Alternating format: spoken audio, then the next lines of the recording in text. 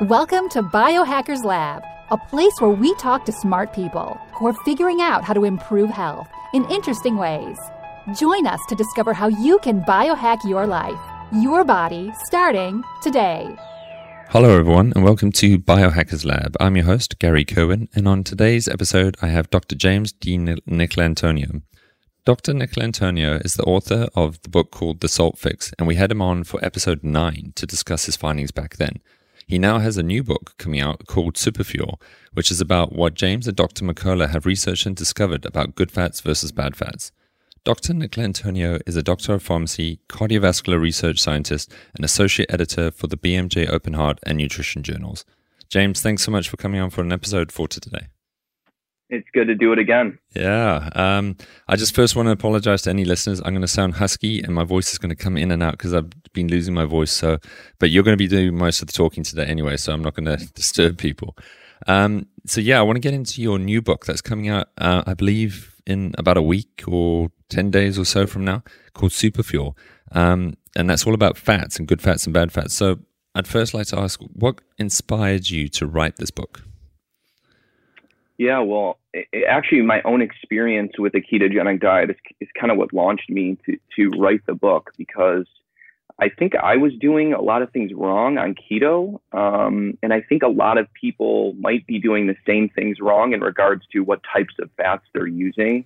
Because if fats are going to be making up 70 to 80% of your caloric intake, if you don't get those fats right, then the ketogenic diet that you're on is maybe doing more harm than good. And what ended up happening was I kind of stalled on my weight loss when I went low carb. So I was low carb for a couple of years. And then I noticed that I was kind of gaining more visceral adiposity. And I hadn't changed my exercise routine. And I was trying to understand what was going on. Like, why wasn't it working anymore? And when I started peeling back just added fats in my coffee, like heavy cream and butter, I lost the weight again. And so I was using too many fat bombs and probably the wrong kinds of fat. Not to say that pastured butter and cream are bad, absolutely not.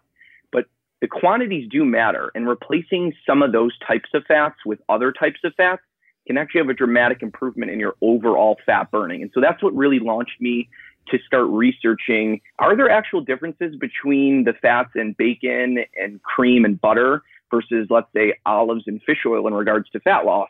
And that's what this book really exposes. Okay, and yeah, I mean, that is definitely a question that a lot of people who adopt a higher fat diet or a ketogenic diet are going to be asking, like, what kind of fat should I be consuming? Because I need to consume more of these things. So what's going to be healthy for me? As you said, both primarily from a weight loss, which I think most people adopt, but then even long term, what's going to be the most healthy thing for me in the long term? So could you just explain some of the history behind how bad fats entered our food system? Yeah. So, I mean, I guess to set the stage in the premise of the book, most of your listeners probably understand that, animal fats aren't as bad as we used to think they were. But for those who still kind of believe that animal fats are bad for your health and the so-called heart-healthy omega-6 vegetable oils are something you should be consuming, this book really reveals the history of why we think that's the case and why it's wrong. And so really the story kind of begins with the invention of the cotton gin. And back in the late 1700s, we were able to produce, instead of 600 pounds of cotton per year, within just less than a decade, with the invention of the cotton gin, we started producing millions and millions of pounds of cotton. And with 100 pounds of cotton, you get 160 pounds of cotton seed. And so you have all these cotton seeds and you have no use for it. And so Procter & Gamble comes along in the early, 1900s per se, and they start, extracting, well, actually even before then, they start, extracting these oils from cotton seeds. But of course, you can't just squeeze a cotton seed and get the oil out. You have to use like multi-million-dollar machinery, hexane, solvents, and chemicals to actually even extract these oils. And so what ended up happening is they started using these in candles to light homes. And they were doing well up until oil was struck in the mid 1800s. And so they have all this cottonseed oil and everyone's, there's no use for it anymore. And so a German chemist, actually, Wilhelm Norman was his name. He was able to invent what's called partial hydrogenation. He was able to take these vegetable oils and make them into solid fats. And so Procter & Gamble bought basically that technology, that patent, opened up a lab and created Crisco, which was crystallized cottonseed oil. So they had all this cottonseed oil, they didn't have a use for it anymore in the mid 1800s, and they were able to use partial hydrogenation to basically create a fat that looks like animal fat at a fraction of the cost. And so these oils basically were, produced in a way that we've never consumed throughout evolution. They weren't coming from whole foods. They were being highly extracted and now an isolated oil. And they were being basically exploited by Procter & Gamble as a substitute for animal fats that is cheaper, that, can create better products. I mean, they even used their own cooking books and pamphlets with Crisco, which was that crystallized cottonseed oil, and all the recipes, and we're promoting it to Americans that, hey, mothers cook better cakes and pastries using Crisco. And they were able to basically say whatever they wanted to back in the early 1900s because none of that stuff was regulated. And so early on in the United States, and then early 1900s, it was integrated into our minds that these vegetable oils are healthy and that animal fats are bad. And Ancel Keys really was the launch of animal fats being bad from actually the 6-country study. Many people know him from the 7-country study, but the 7-country study didn't come out until like the 1980s. His first original publication of the 6-country study came out in 1953, and basically he drew a graph of 6 countries showing that as animal fat intake rose, the risk of dying from heart disease increased. But he left out 16 other countries. And a few years later, 2 authors kind of aggregated the 22 countries that were actually available, not just the 6. And when they plotted all of them, they showed no relationship with an increase in animal fat. But, the horse was already out of the barn, so to speak. And Ancel Keys had convinced, Americans that animal fats are bad simply from that 6-country study. But then also he used the 7-country study and increases in LDL cholesterol to say it's bad. Now, there was never any proof that animal fats were actually bad for us, simply based on surrogate markers and poor epidemiological data, because vegetable oils do lower LDL. But the problem is they increase the susceptibility of LDL to oxidize. And so now, basically, studies were buried too. So we're finally pulling out, studies from the basement that were buried, like the Minnesota Coronary Survey that should have been published 30 years ago that showed, on autopsy, there was an increase in heart attacks when people substituted animal fats with these vegetable oils. And Chris Ramsden, he's been kind of combining and gathering new data from the Sydney Diet Heart Trial and conglomerating meta-analyses published within the last 5 to 8 years, showing that indeed, when you replace animal fats with these vegetable oils, there is a significant increase in all-cause mortality and death due to heart disease.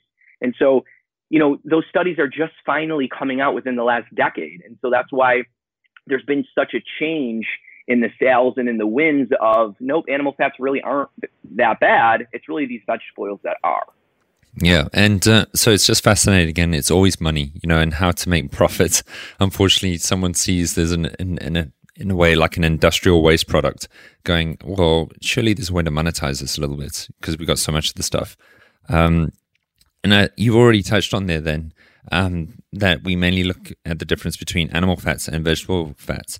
But you'll have a lot of people out there, and you've kind of explained it a little bit already to say, but vegetable oils are better than animal fats. But are there some vegetable oils that are better than animal fats? I'd be interested to know. Yeah. I think there are some differences in let's say, plant fats like alpha-linolenic acid, ALA, that are found in like greens and nuts and seeds, and let's say long-chain saturated fats that are found in like heavy cream and butter. And so isolated oils are never really the way to go. Even flaxseed oil, even though it's very high in the omega-3 ALA, which I'll go into some of the differences why ALA may have some advantages over long-chain saturated fats. But even like when you extract a polyunsaturated fat, even if it's highly omega-3 fat, it's not the way to go. So people are very confused about canola oil as well as flaxseed oil and hemp seed oil. Are those type of oils healthy because they're higher in omega-3s. But the problem is they're, again, very highly saturated in these polyunsaturated fats, which are, multiple double bonds that are very susceptible to oxidation. So you always want to get your plant fats from whole food sources, never extracted oils, even if they're quote unquote cold pressed. Even cold pressed canola oil has up to 5% of its fats as trans fats. They're already oxidized enough where it's created a trans type of fat.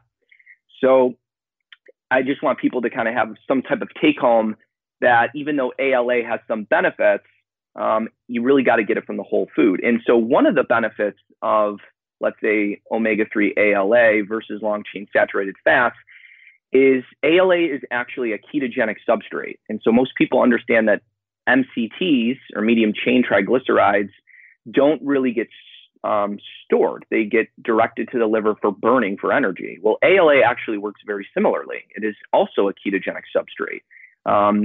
Its beta oxidation or fat burning in the liver is much higher than long chain saturated fats found in heavy cream, butter, things like that. And so there is some advantages to eating more and integrating more fats that have more ALA in it versus, let's say, more long chain saturated fats. There's also the monounsaturated fats like oleic acid, which is high in avocado and olive oil. And those also have certain advantages over the long chain saturated fats.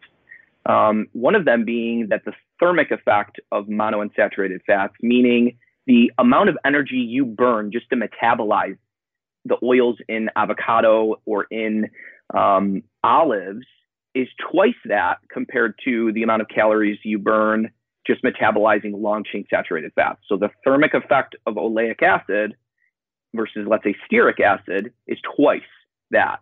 And so right away, you're burning more calories just to metabolize that fat. Very similar to, let's say, the fiber in almonds. You burn a lot of calories just metabolizing almonds. Same thing with the fats in olives and avocado. You're burning more energy simply metabolizing it. And then if you compare the beta oxidation rates or the fat burning rates of oleic acid, again, found in olives, olive oil, avocado, versus heavy cream and butter, the beta oxidation rate or fat burning is much higher, meaning that the fats that you consume from butter and cream are more likely to be stored versus consuming fats from olives and avocados. Okay, so again, what you were talking about on a ketogenic diet, if you're looking to lose weight, the types of fats that you're exposing yourself to do make a big difference. So eating avos and nuts, you burn more calories versus having a marbled steak or something, it sounds like. 100%. And because you're not storing that energy and you're burning it, you are liberating more energy from that source of food. So your body is already thinking that it has more energy. You're going to be fueled better on those fats because you're not just storing them, you're liberating them for energy. And so that some people are actually, the studies have shown that people are literally more active when they consume more foods like nuts, seeds, avocados, olives versus things like heavy cream and butter, because you are literally not storing the fat as much. You are liberating those calories and burning them more for fuel, and that gives you more energy. And so people assume that, activity is something that you consciously control. But if fats are liberating more energy and are not being stored, literally the fats that you eat may actually determine how active you are. And some of the studies actually show that. That's interesting. So if I'm just thinking here, when people go on say like a carnivore diet and they're eating more fat through the meat, or even on a ketogenic diet, and they say that sometimes they have fatigue, could it be that the type of fat that you're exposing yourself to is not energizing your body in a way that you actually need different sources of fat to give you that energy? 100%. I mean, if you just even look at the genes that are activated by different fats. So if you were to cut 6 grams of fat off a steak and replace that with fish oil, one study showed that within just a few weeks, you lose 2 pounds of fat and you gain an extra 0.5 pound of muscle. And the reason is the long chain marine omega-3s like EPA and DHA found in wild salmon, fish, they activate your fat burning genes, the beta oxidation in your liver. You are literally a better fat burning machine eating more marine omega-3s and rather than just, let's say, a purely eating a steak diet. And so if you don't have the omega-3s on board to activate those genes, you absolutely may be just storing a lot more calories that you're eating, and you're not feeling fueled. You don't feel the energy from those calories because they're being placed into your fat cells rather than being released as energy. Okay. And sorry, my voice again. With the ALA, if you could just explain that one again to listeners, what kind of sources do they get? Because it sounds like you could use ALA like people think of MCT oils, like the coconut oils. Is there a way that we could get more ALA in a healthy way? Yeah. So ALA is, again, the plant omega-3 alpha linolenic acid, and that type of fat is going to be higher in things like nuts, seeds, green leafy vegetables. And so those are the best sources of that plant, omega-3. Okay. That's why always when you see a ketogenic dishes that, you got some greens, you got some nuts, and then, meats and fats. But it sounds like to me then that a mistake that people definitely can do on a ketogenic diet is have too much dairy fat, like overexpose themselves on the dairy side. Is that the case there, both from inhibiting weight loss, but also then from an energy point of view, that they might feel a bit more sluggish when they're just trying to consume tons and tons of butter for their fat intake? Exactly. I think a lot of people think of the ketogenic diet right away as being basically butter and bacon, and that's kind of the wrong way to do keto. The right way is to basically grab whole food sources of fats. And honestly, I think we should be using pastured butter as a cooking source, and we can get into cooking oils and things like that. And I think there is some health benefits to pastured butter. You're getting the vitamin K2 that you can't get from a lot of other sources. So I don't want to demonize bacon and butter, but again, bacon is very fatty, and the type of fat in bacon is long chain saturated fats. And there are better sources of foods that seem to, in clinical studies, improve weight loss. So for one example, there was one study where heavy cream and butter was basically replaced with olive oil. And within just 6 weeks, the participants lost 6 pounds of fat simply by changing that in their diet. Now, granted, they were eating about 300 grams of carbohydrate. So that's why you see such a dramatic weight loss within a few weeks of just swapping out basically butter and cream for olive oil.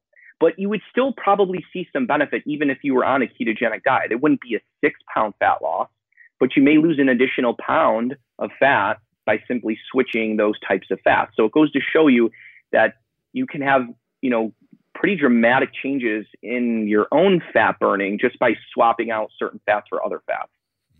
And I'm just thinking here what you mentioned earlier about with vegetable oils, we don't want the single oil that's extracted from the whole food. Ideally, it's in the whole food, like a nut oil, eat the nut versus extracting the oil from the nut. When you mention olive oil, is olive oil the exception to in this case here, that you don't only have to just eat olives, you can safely extract oil from an olive? Yes.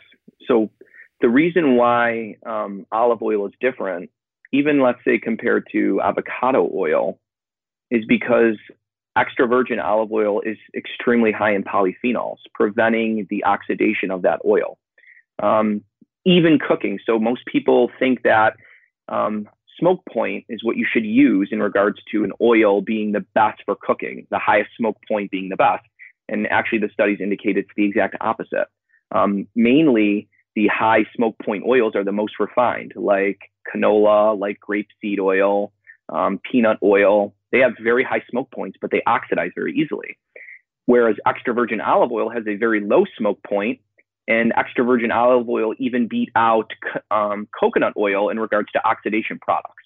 And so extra virgin olive oil is probably literally the best oil to cook with because it's so highly concentrated in polyphenols. So it's not even that it's okay to take olive oil straight because it's so highly concentrated in polyphenols. The polyphenols are so concentrated, it almost completely prevents any type of oxidation occurring, even when you cook with it. And so it's literally one of the best oils you can cook with, even compared to the super saturated coconut oil. Yeah, that's interesting because I used to cook with olive oil, and then I came across actually the smoke point's so low on olive oil that you're risking it by actually adding it to heat. So only ever add olive oil to food once you've cooked it so it's cold. But you're saying it is actually safe to cook with olive oil. We're not damaging the olive oil by putting it in a frying pan to cook with. Yeah, it's actually beneficial to cook with olive oil because the polyphenols as you cook will actually soak up into the food that you're cooking it with. And olive oil dramatically reduces advanced glycation end product formation, even potentially heterocyclic amine formation when you cook meat. So if I'm going to be grilling, I will always coat my meat with organic extra virgin olive oil. So yes, it's not only okay to cook with, it's going to enhance the health benefits of your food and prevent harm from occurring when you cook things like meat. Fascinating. So you actually coat the meats in olive oil and not just put the oil in the pan. It's like Yes, I will coat the meat with extra virgin olive oil, and then of course I will use real salt because I'm the salt guy. Mm-hmm. And what's kind of cool is let's say I do that with pork chops. After it's done cooking, you have like this nice seal and this nice coating, and I use that salt brine to kind of eat the high ALA foods like spinach. I cannot tolerate spinach unless it is literally soaked in like this salt brine. And so I kind of use the olive oil salty brine mixture to kind of allow me to eat those high ALA foods like spinach that I normally probably wouldn't. Mm-hmm. And so just coming back to the smoke point of the cooking, because that's so practical for people. What about then people cooking in butter or lard? Is that okay? Yeah, that's completely fine. In fact, how I would kind of rate the oils would be extra virgin olive oil would be number one, but a close second would be coconut oil and things like butter and things like ghee, lard, tallow. Those animal fats are a close second because they are saturated.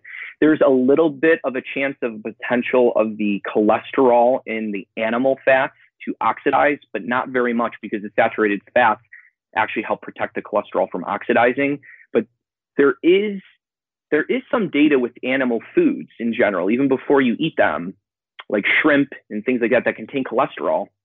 And I don't want to demonize dietary cholesterol, but there have been studies measuring the oxidation of cholesterol products in animal foods. And, just because you're hanging meat for weeks, as when you were a carnivore, if you would generally eat the meat fresh. You don't wait 2-3 weeks for you to hang the meat so it's nice and tender, which creates a lot of oxidation products. So there is some advantages to, again, the olive oil because it doesn't have cholesterol that could potentially oxidize. Okay, so I guess the key point here is oxidation. That's what people need to to think about, not just smoke point, but actually how susceptible is this fat to oxidizing when it's exposed to heat. Exactly. Okay. And the same even when it comes to other forms of oil. I think, is that the key point then? It's always mainly about the concept of oxidation. That's what we're trying to avoid with bad fats, because bad fats oxidize more easily. Exactly. So if you have an oil, especially a high omega-6 or omega-3 oil, when it comes to cooking, those are going to be the worst because they are just more susceptible to oxidation. Even if they have a high smoke point, like canola or grapeseed oil, those are literally the worst oils to cook with. Mm-hmm. And I guess that brings us in, a lot of people here, they may understand some of the terms we're talking about now, but for someone who's listening and just going, whoa, there's some really big words going on around here. Could you just explain to someone what does oxidation actually mean? What happens there? Yeah, so basically what ends up happening, the reason why the polyunsaturated fats oxidize versus the saturated fats don't is because the double bonds are susceptible to what's called basically free radical attack. And so basically what ends up happening is you lose a bond with a double bond and you create a free radical. And so these fats then become oxidized and they become their own free radicals. So the fats that you're cooking with basically have a free electron. They are now basically pro-oxidants and they can start oxidizing your own internal fats, DNA, protein. This is what's called advanced lip oxidation end products. Many people know about AGEs or advanced glycation end products, like basically the glycation of sugars. Either when you cook meat, you form those advanced glycation end products, or you can form them in your body by eating things high in, fructose, and you're glycating your cells. You can also oxidize the fats, the lipids, the proteins when you oxidize your own fat, either cooking those fats. And one of the problems with those polyunsaturated fats, again, that have double bonds and that are susceptible to that free radical attack, is they will oxidize in your own stomach acid. So even if you get a cold pressed unsaturated fat, let's say like canola oil, the stomach acid is going to oxidize those fats and form what are called lipid hydroperoxides and aldehydes, which again can basically damage the body. They are these reactive type of oxidation products, and you absorb them and you damage your own intestinal cells. And the problem with fats, if you get them wrong, even compared to sugar, is they stay in the cell membrane until your cell membranes can turn over, or they stay in your own fat cells for years.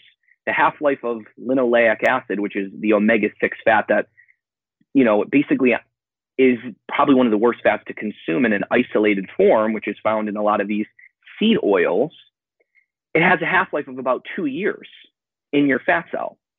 So that's the problem when you eat those pies that are high in these either trans fats or omega-6 fats, or you cook with these fats. They're staying with you, they're saturating your cell membranes, and they're causing disruption. And it's not only your cell membrane, but in the mitochondrial membrane. So these fats are literally damaging you and changing you from the inside out. Mm-hmm. And so that got me thinking. I listened to another interview you did with Dr. Sean Baker, and he was talking about, as an orthopedic surgeon, cutting into a patient and seeing the different quality of fats too. But when someone goes on a ketogenic diet and they're starting to lose weight, which hopefully is more fat, could they get a negative response because they're releasing all of these stored up omega-6s, these that they've had over years? Yeah, I think you can. If you don't have enough omega-3s to suppress the inflammation that's going on, not only within the fat cell, but also the release of the linoleic acid, which is highly susceptible to oxidation in your body, especially, just free linoleic acid itself can damage the endothelium and lead to potentially, LDL crossing and getting into the blood vessels and causing heart disease. So yes, there is harm from the release of not only the linoleic acid in your fat stores, but part of why we may even be becoming fat is to kind of sequester these persistent organic pollutants, like dioxin and PCBs in the environment. They get stored in our fat cells because our body does not have a good mechanism of eliminating these persistent organic pollutants, hence the term persistent. Our bodies simply can't really eliminate them. The only way they can actually eliminate those is really consuming something that can bind them in the intestine. There's this, when you're losing weight, so to get back to your question, the linoleic acid, yes, is harmful. So you got to make sure you're upping your omega-3 content when you're losing weight to prevent the damage, but you're also releasing those persistent organic pollutants. And you have this type of recirculation, this enterohepatic recirculation of the dioxins and the PCBs that you can't get rid of. The way to do that is to either consume some type of whole food fiber, which can literally bind those persistent organic pollutants that are coming in the animal fats, or you can take a medication like cholestyramine. I'm not giving anyone, dietary advice. I'm just saying that cholestyramine can literally bind those dioxins, but I would prefer to use whole food fiber. And so, this is part of the nuance of, ketogenic diets are great, but I think we also don't want to lose the benefits of certain whole food high fibers that can also prevent the harms of the persistent organic pollutants that are coming with your animal fats. There's nothing you can do about it. We live in the 21st century, and it's just something that we need to think about. And so that's another kind of important reason why I don't want people to fully shun carbohydrates, because they have their place as well. Okay, and when you're talking about carbohydrates, you have whole foods that contain fiber to help with the binding process that you were talking about. Exactly. Okay, yeah, I haven't heard anyone really discussing that factor, that we're exposed to these environmental pollutants even through our food chain. And when you're going on a weight loss journey through a ketogenic diet, that if you're feeling bad whilst going through this, that one of the things you need to do maybe is try bind these toxins that are being released as you're losing weight. And that sounds like you can either use whole foods like you mentioned with fiber to do the binding, or take more omega-3s? Is that an option to also help with this process, or even go with a medication route potentially if it's really severe? Exactly, yeah. So the medication or the fiber is going to help bind those persistent organic pollutants and help you get rid of them. And then the omega-3s are vital for reducing the inflammation of the omega-6 that's coming out of your fat cell. Okay. So I'm just thinking of listeners here who may be starting the journey, going through a weight loss journey, or someone who's been on it for a few months now and they've stalled it, but they still need to lose a few more pounds.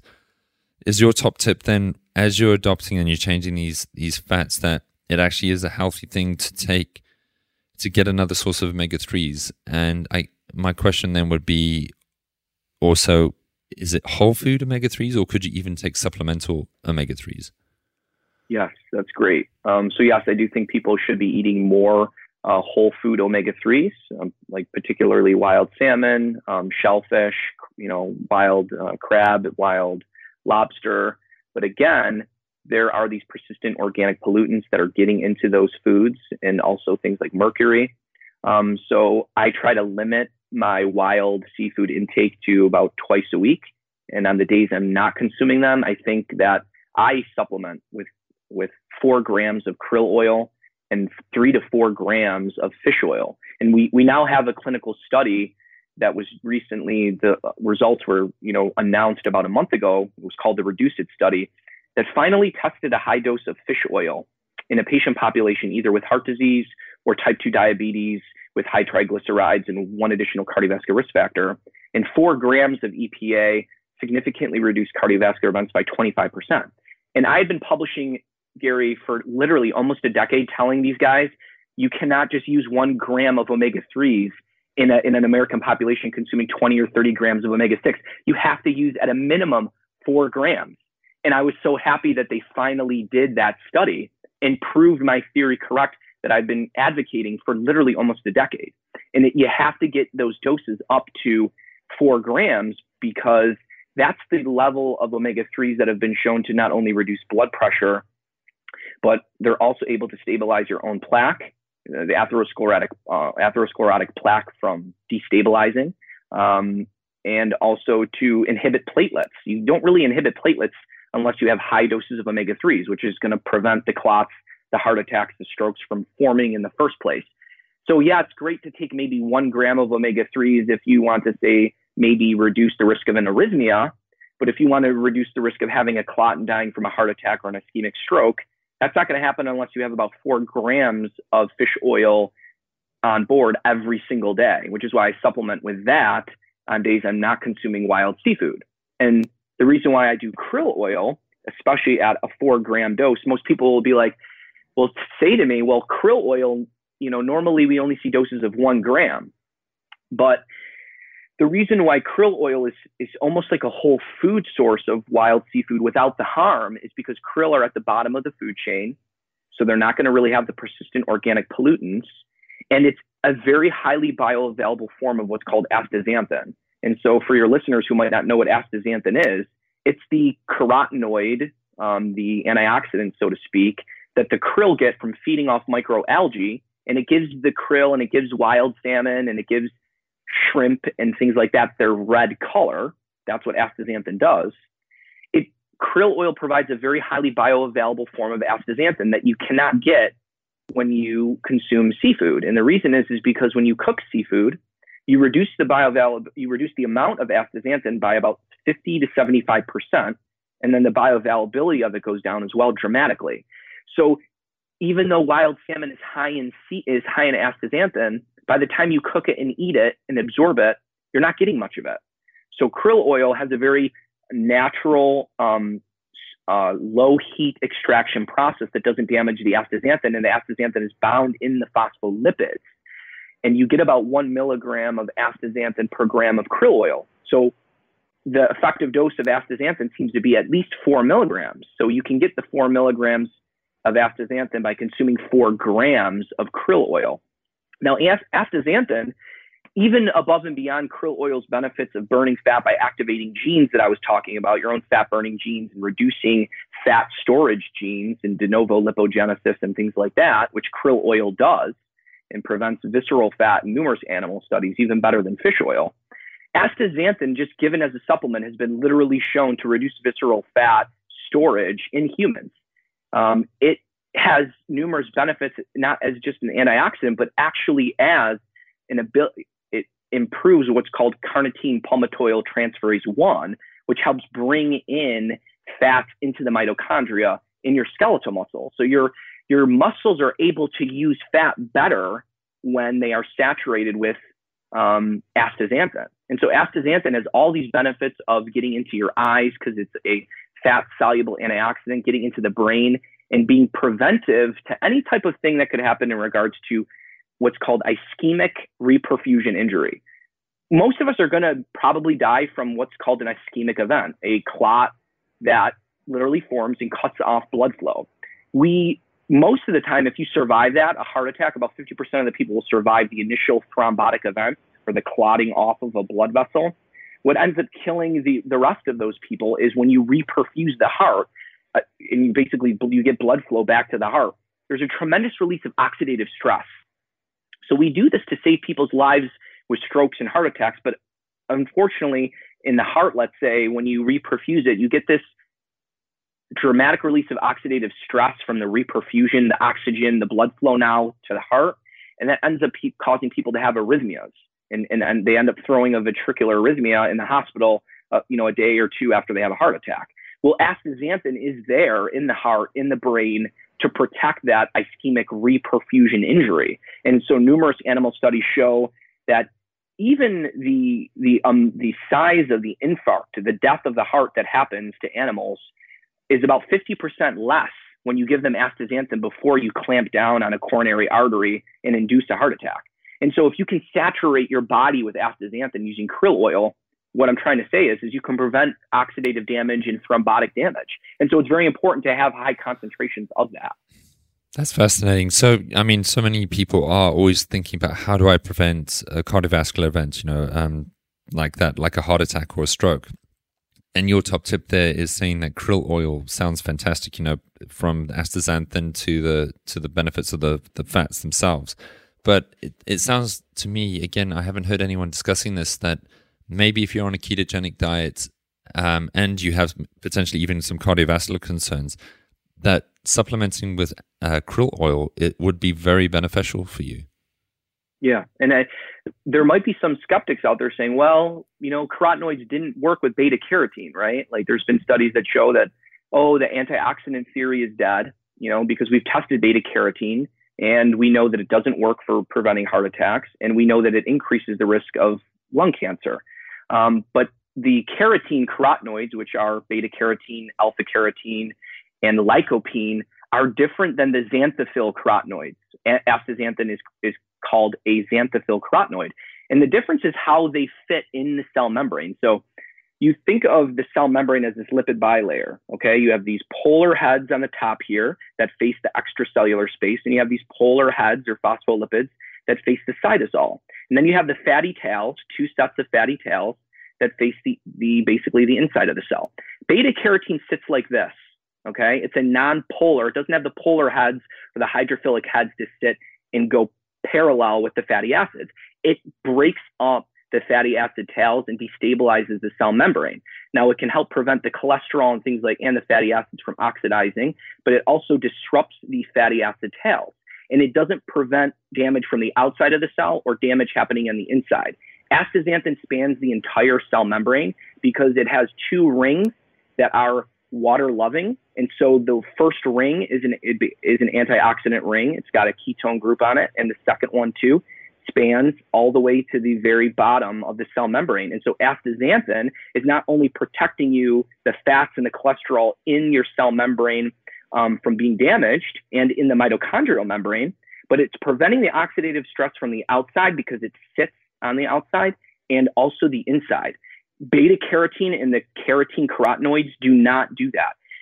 And the other thing is astaxanthin does not form a pro-oxidant.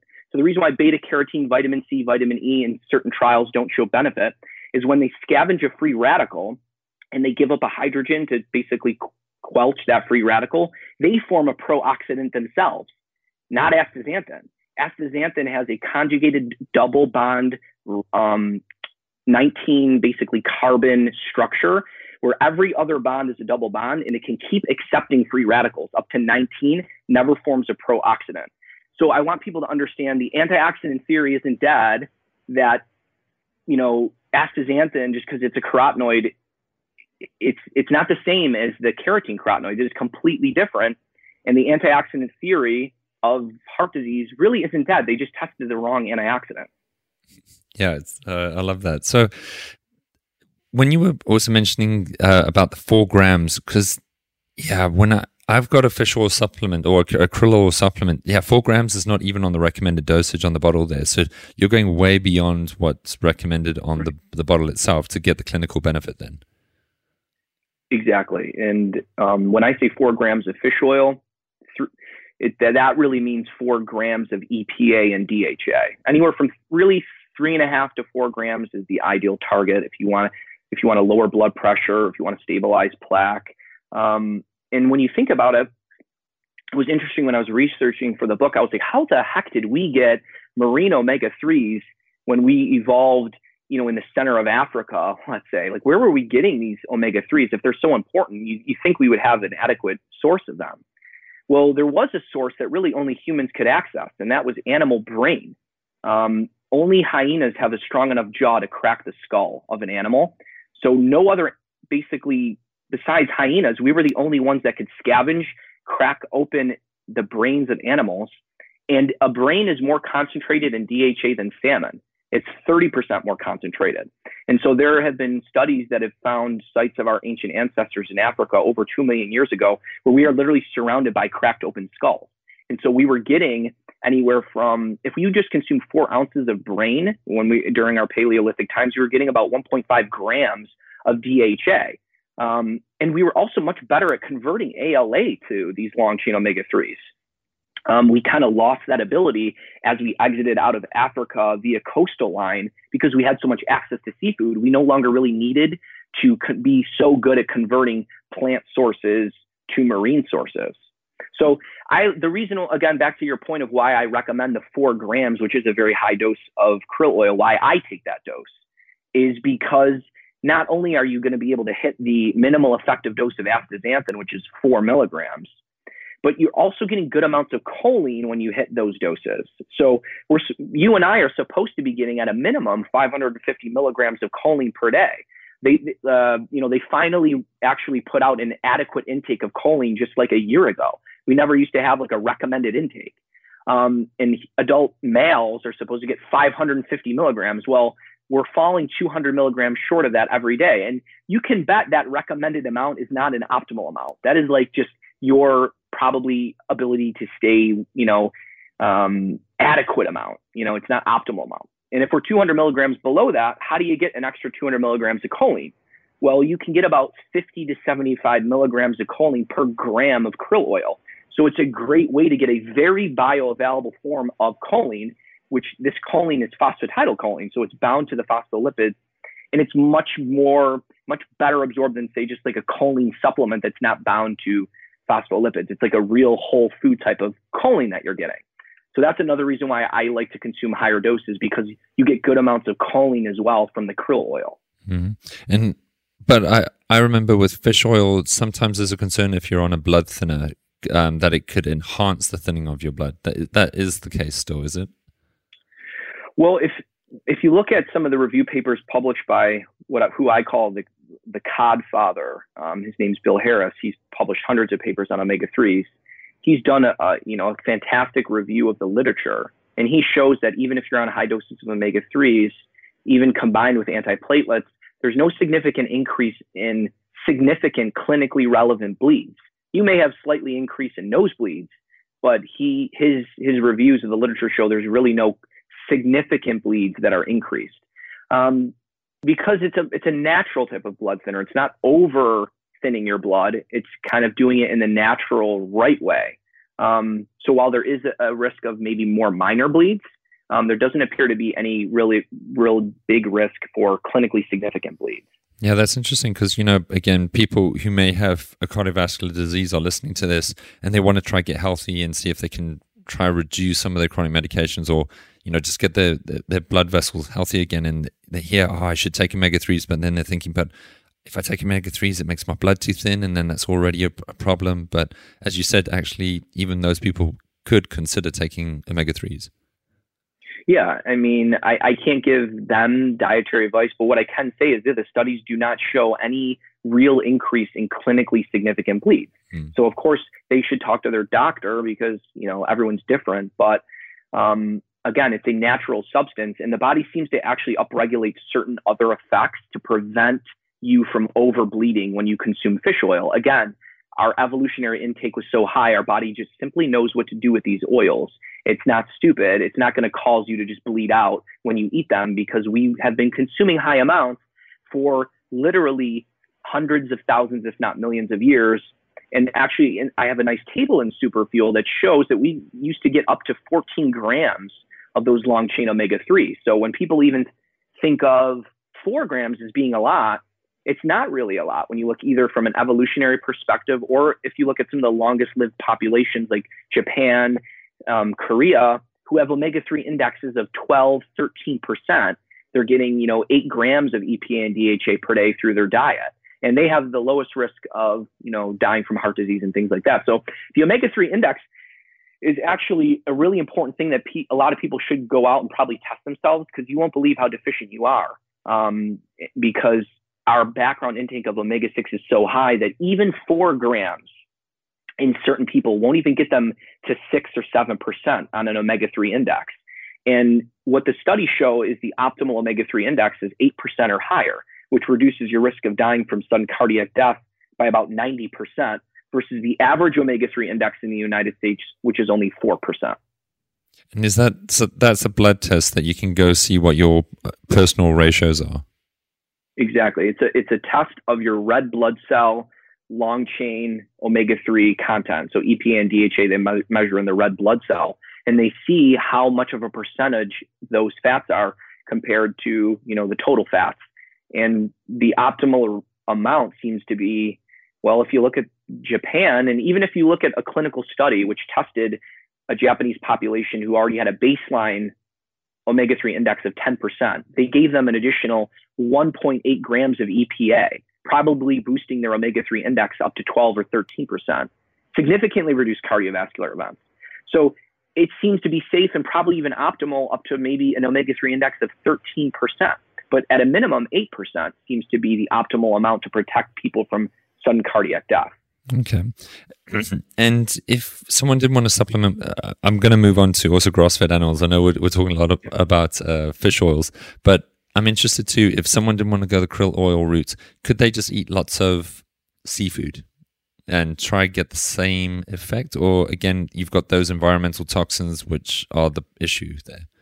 That's it. Exactly. That's kind of the crux. So use wild seafood smart. Use it once to twice a day is kind of what I do. And the days that I'm not, I'm supplementing with krill oil to get, again, that high bioavailable astaxanthin, which you really aren't getting through cooked seafood. And you're getting incredible amounts of choline as well. And you're not getting the persistent organic pollutants. So it's a way to boost your omega-3 levels and astaxanthin levels safely rather than constantly every single day consuming, contaminated wild seafood. And then just quickly, also fish oils and the concern of toxicity or oxidization when it comes to like cod liver oil or other types of fish oils. That's a real concern? It is. About 50% of the fish oils on the market have problems with oxidation. So kind of some of the tips that you want to look for around a fish oil would be, number one, that it is sourced from a wild source rather than a farm source. It's going to have much more higher content of omega-3s. Where it's sourced matters. So usually you want a fish oil from Alaska or Canadian waters, which are just cleaner than a lot of other waters. The third thing is a lot of quality fish oils will test the oxidation products and they will give you a certificate of the amount of lipid peroxidation products in the fish oil. You want that to be less than 5%. I take Life Extension fish oil. I mean, I don't get any type of kickback from them. I just do it because they again, it's wild. It's sourced from a healthy area. It has the tests that show low lipid peroxidation. It contains a dark capsule to prevent the fish oil from oxidizing, and they infuse it with olive oil, olive leaf extract, and sesame lignans to prevent the fish oil from oxidizing, not only in the capsule but in the stomach acid of your own body. And so that's just the one that I use. So that's another tip. And then I store my fish oil in the freezer. And a lot of people go, wait a second, you store fish oil in the freezer? Yeah. Well, a high quality fish oil will not freeze. And because those omega-3s prevent the cell membranes of cold water fish from freezing, because they're so basically saturated in polyunsaturated fats, they're so fluid that they will not freeze in the freezer. And the freezer prevents the fish oil from oxidizing as well. So I keep my fish oil in the freezer and I keep my krill oil in the refrigerator. I love these actionable tips. Thank you so much for sharing those. So I want to get on to more people who aren't maybe interested so much in the seafood side of things, but they'll be interested in getting more healthy fats from eggs and grass-fed animals or beef, pork, lamb, that kind of stuff. If we could just touch on eggs, do you have any views on the sources of fat that comes from different types of eggs? Yeah, I love pastured eggs. I hate farm factory eggs. So I kind of consider a farm factory egg an omega-6 fat bomb that's about to go off in your artery because it is much higher in omega-6. It doesn't have the carotenoids, the vitamins that pastured eggs have. And when you cook those eggs, you're oxidizing the cholesterol and the omega-6 fat in the yolk. And so when I cook even a pastured egg, I only ever cook it on either over easy. Rarely will I ever cook it over medium. But the pastured egg, again, has those what are called xanthophyll carotenoids. It has something called zeaxanthin, which is a very healthy, beneficial carotenoid that helps with eye health. And so pastured eggs are honestly one of my favorite foods. If you cook it properly and you don't oxidize the cholesterol and the omega-6, you're getting, omega-6 isn't bad per se if it's coming from real foods that have the vitamins like vitamin E, which is going to be found in a pastured egg, that prevent it from oxidizing. And so, I think 2 to 3 pastured eggs a day is a great way to get some choline. It's a great way to get healthy fats and protein. And it's something that I absolutely think is beneficial to integrate. And what I will use 1 piece of Ezekiel toast to bind any type of persistent organic pollutants in the actual egg yolk. So it's kind of using that to prevent any type of issues with those pollutants. Yeah, because when you were talking about with adult males that we need more choline, I was thinking the same thing along with, you could use eggs as another source to get more choline. For sure. And, you're going to have some people who say that maybe are raw eggs better than cooked eggs. So actually just, like a bodybuilder, just crack those eggs straight in, have it that way. Is that maybe the most optimal way of getting eggs? Yeah, it's such a balance, right? Because even with milk, is there some probably advantages to drinking raw milk versus pasteurized milk where the heat denatures the enzymes and proteins? Animal studies show that raw milk seems to produce a healthier animal versus pasteurized milk. And probably maybe the same thing would happen with raw eggs versus cooked eggs. Of course, you have to worry about the potential contamination issue when you consume a raw egg, which may be dramatically over-exaggerated. But that's why I do cook it, but I don't overcook it for the fact that I want to prevent any type of issues with E. coli, but I also don't want to over-oxidize the fats and the cholesterol. Mm-hmm. I'm just thinking of those French dishes where you'll have like a blue steak, but in this case, drown it in some olive oil and then put the raw egg on top or something. I do think that the raw egg scare is a lot bigger than what people really. It's a lot bigger than what it really is. I don't think there's a tremendous risk of getting contaminated from eating a raw egg. Compared to what a lot of people think that elevated risk is. Like, I think most people say, if I eat this raw egg, I'm going to get sick. And I think the actual reality is not so much. I can't recommend people eat raw eggs simply from the fact that I don't want to get sued. But I think the risk and the scare is definitely overemphasized. And so moving on to beef, pork, lamb, and the difference between grass-fed animals and maybe factory-farmed animals in this case too. Does that influence the quality of the fat on those animals? So when we want a nice fatty piece of steak, there is a benefit to having a grass-fed animal because the fat on the animal is going to be healthier.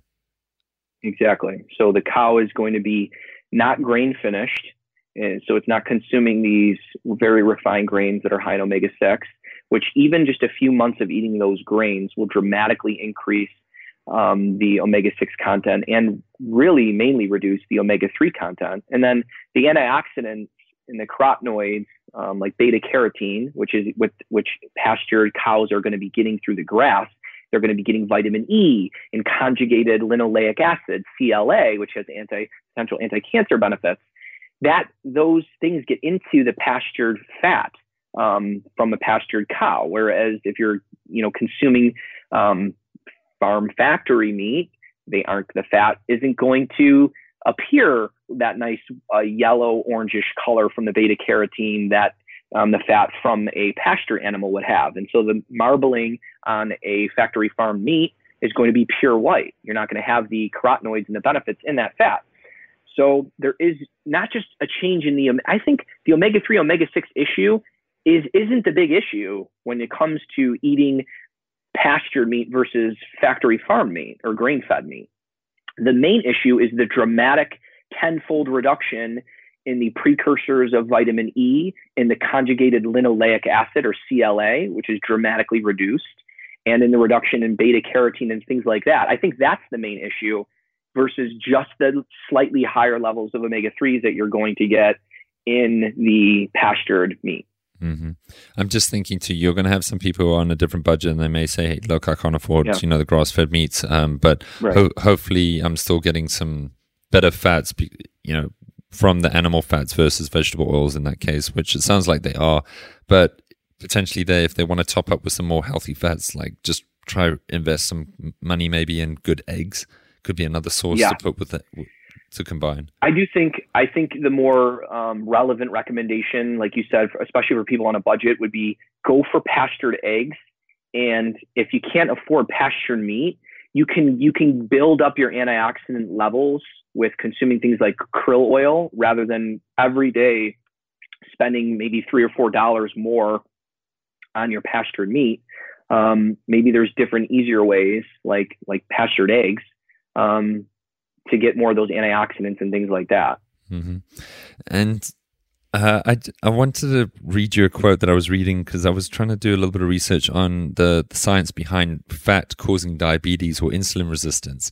We're talking about fats being healthy for us, and I just wanted to maybe get your view on that because this is from a popular vegan doctor.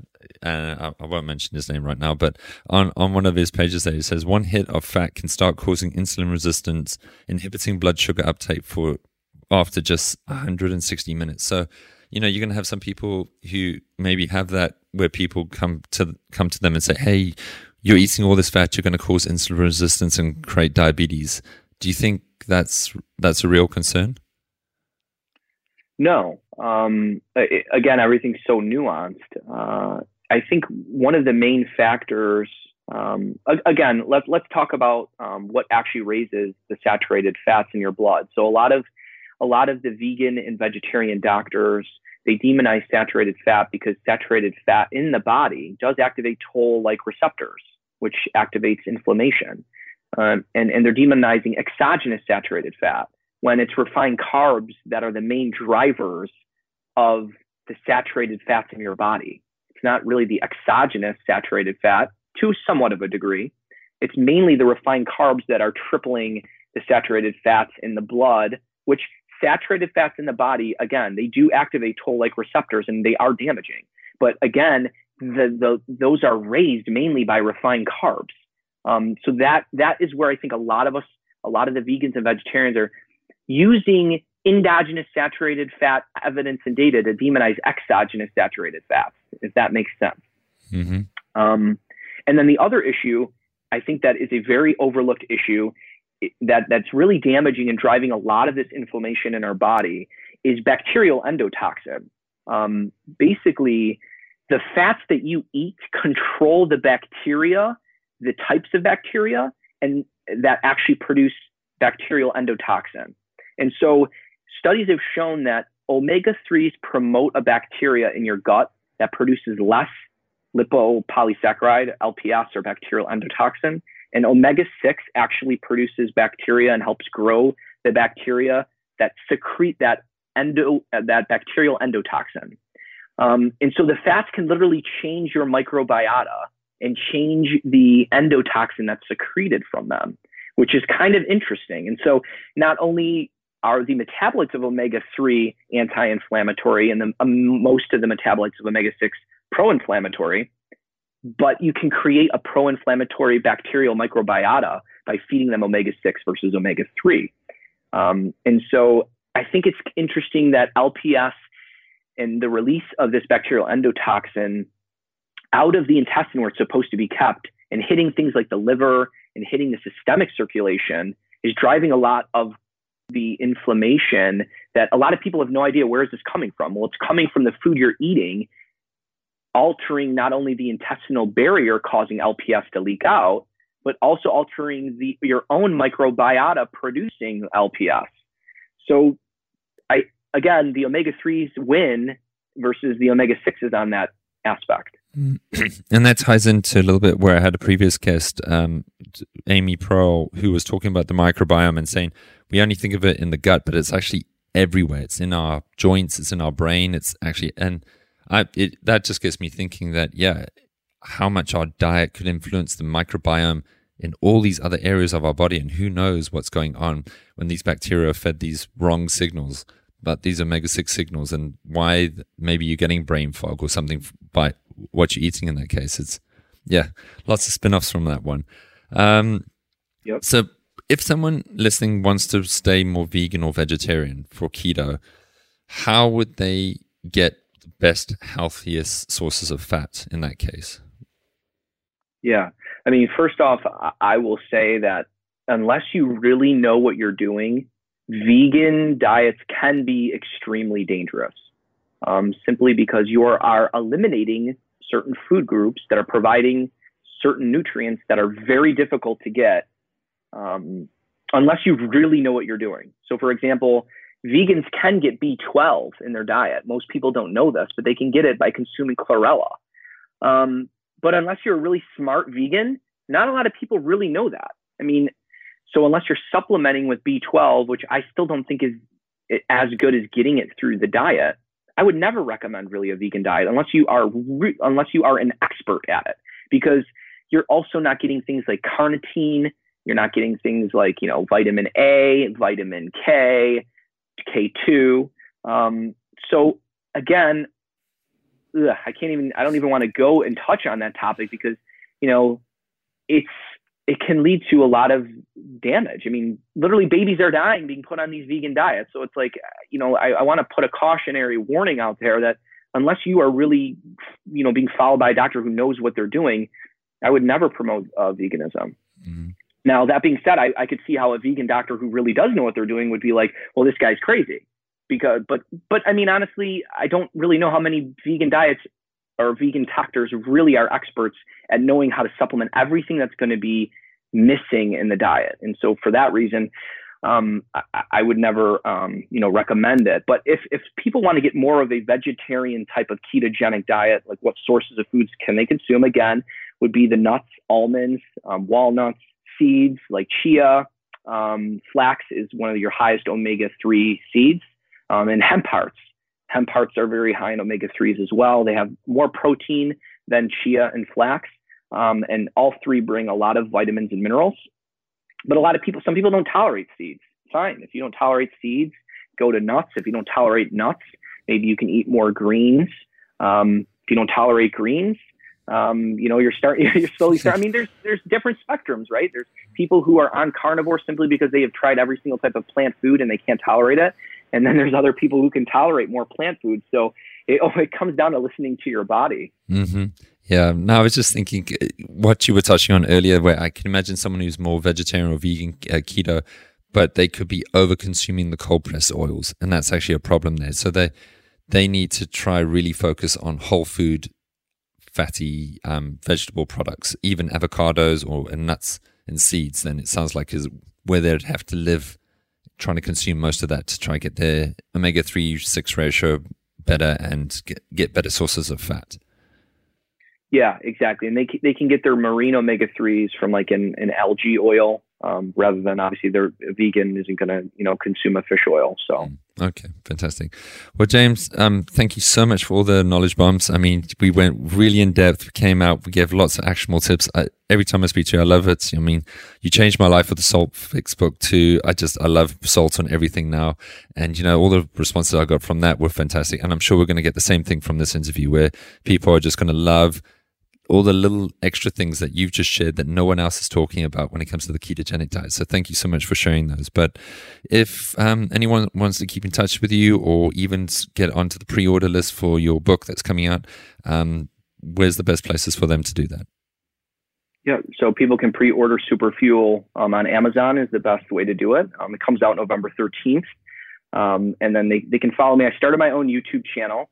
So, I'm going to start uploading a lot of videos to go into some of these kind of nuances that I only get to share with you every now and then. And so they can follow me on my YouTube channel, or they can follow me on social media at my Dr. James DiNicolantonio Facebook. You can't follow me on my personal page, unfortunately, or on Twitter or Instagram at Dr. James DiNic. Great. And I'll put all of those in the show notes for listeners. But again, thank you so much for coming on for today. Thanks for having me, Gary.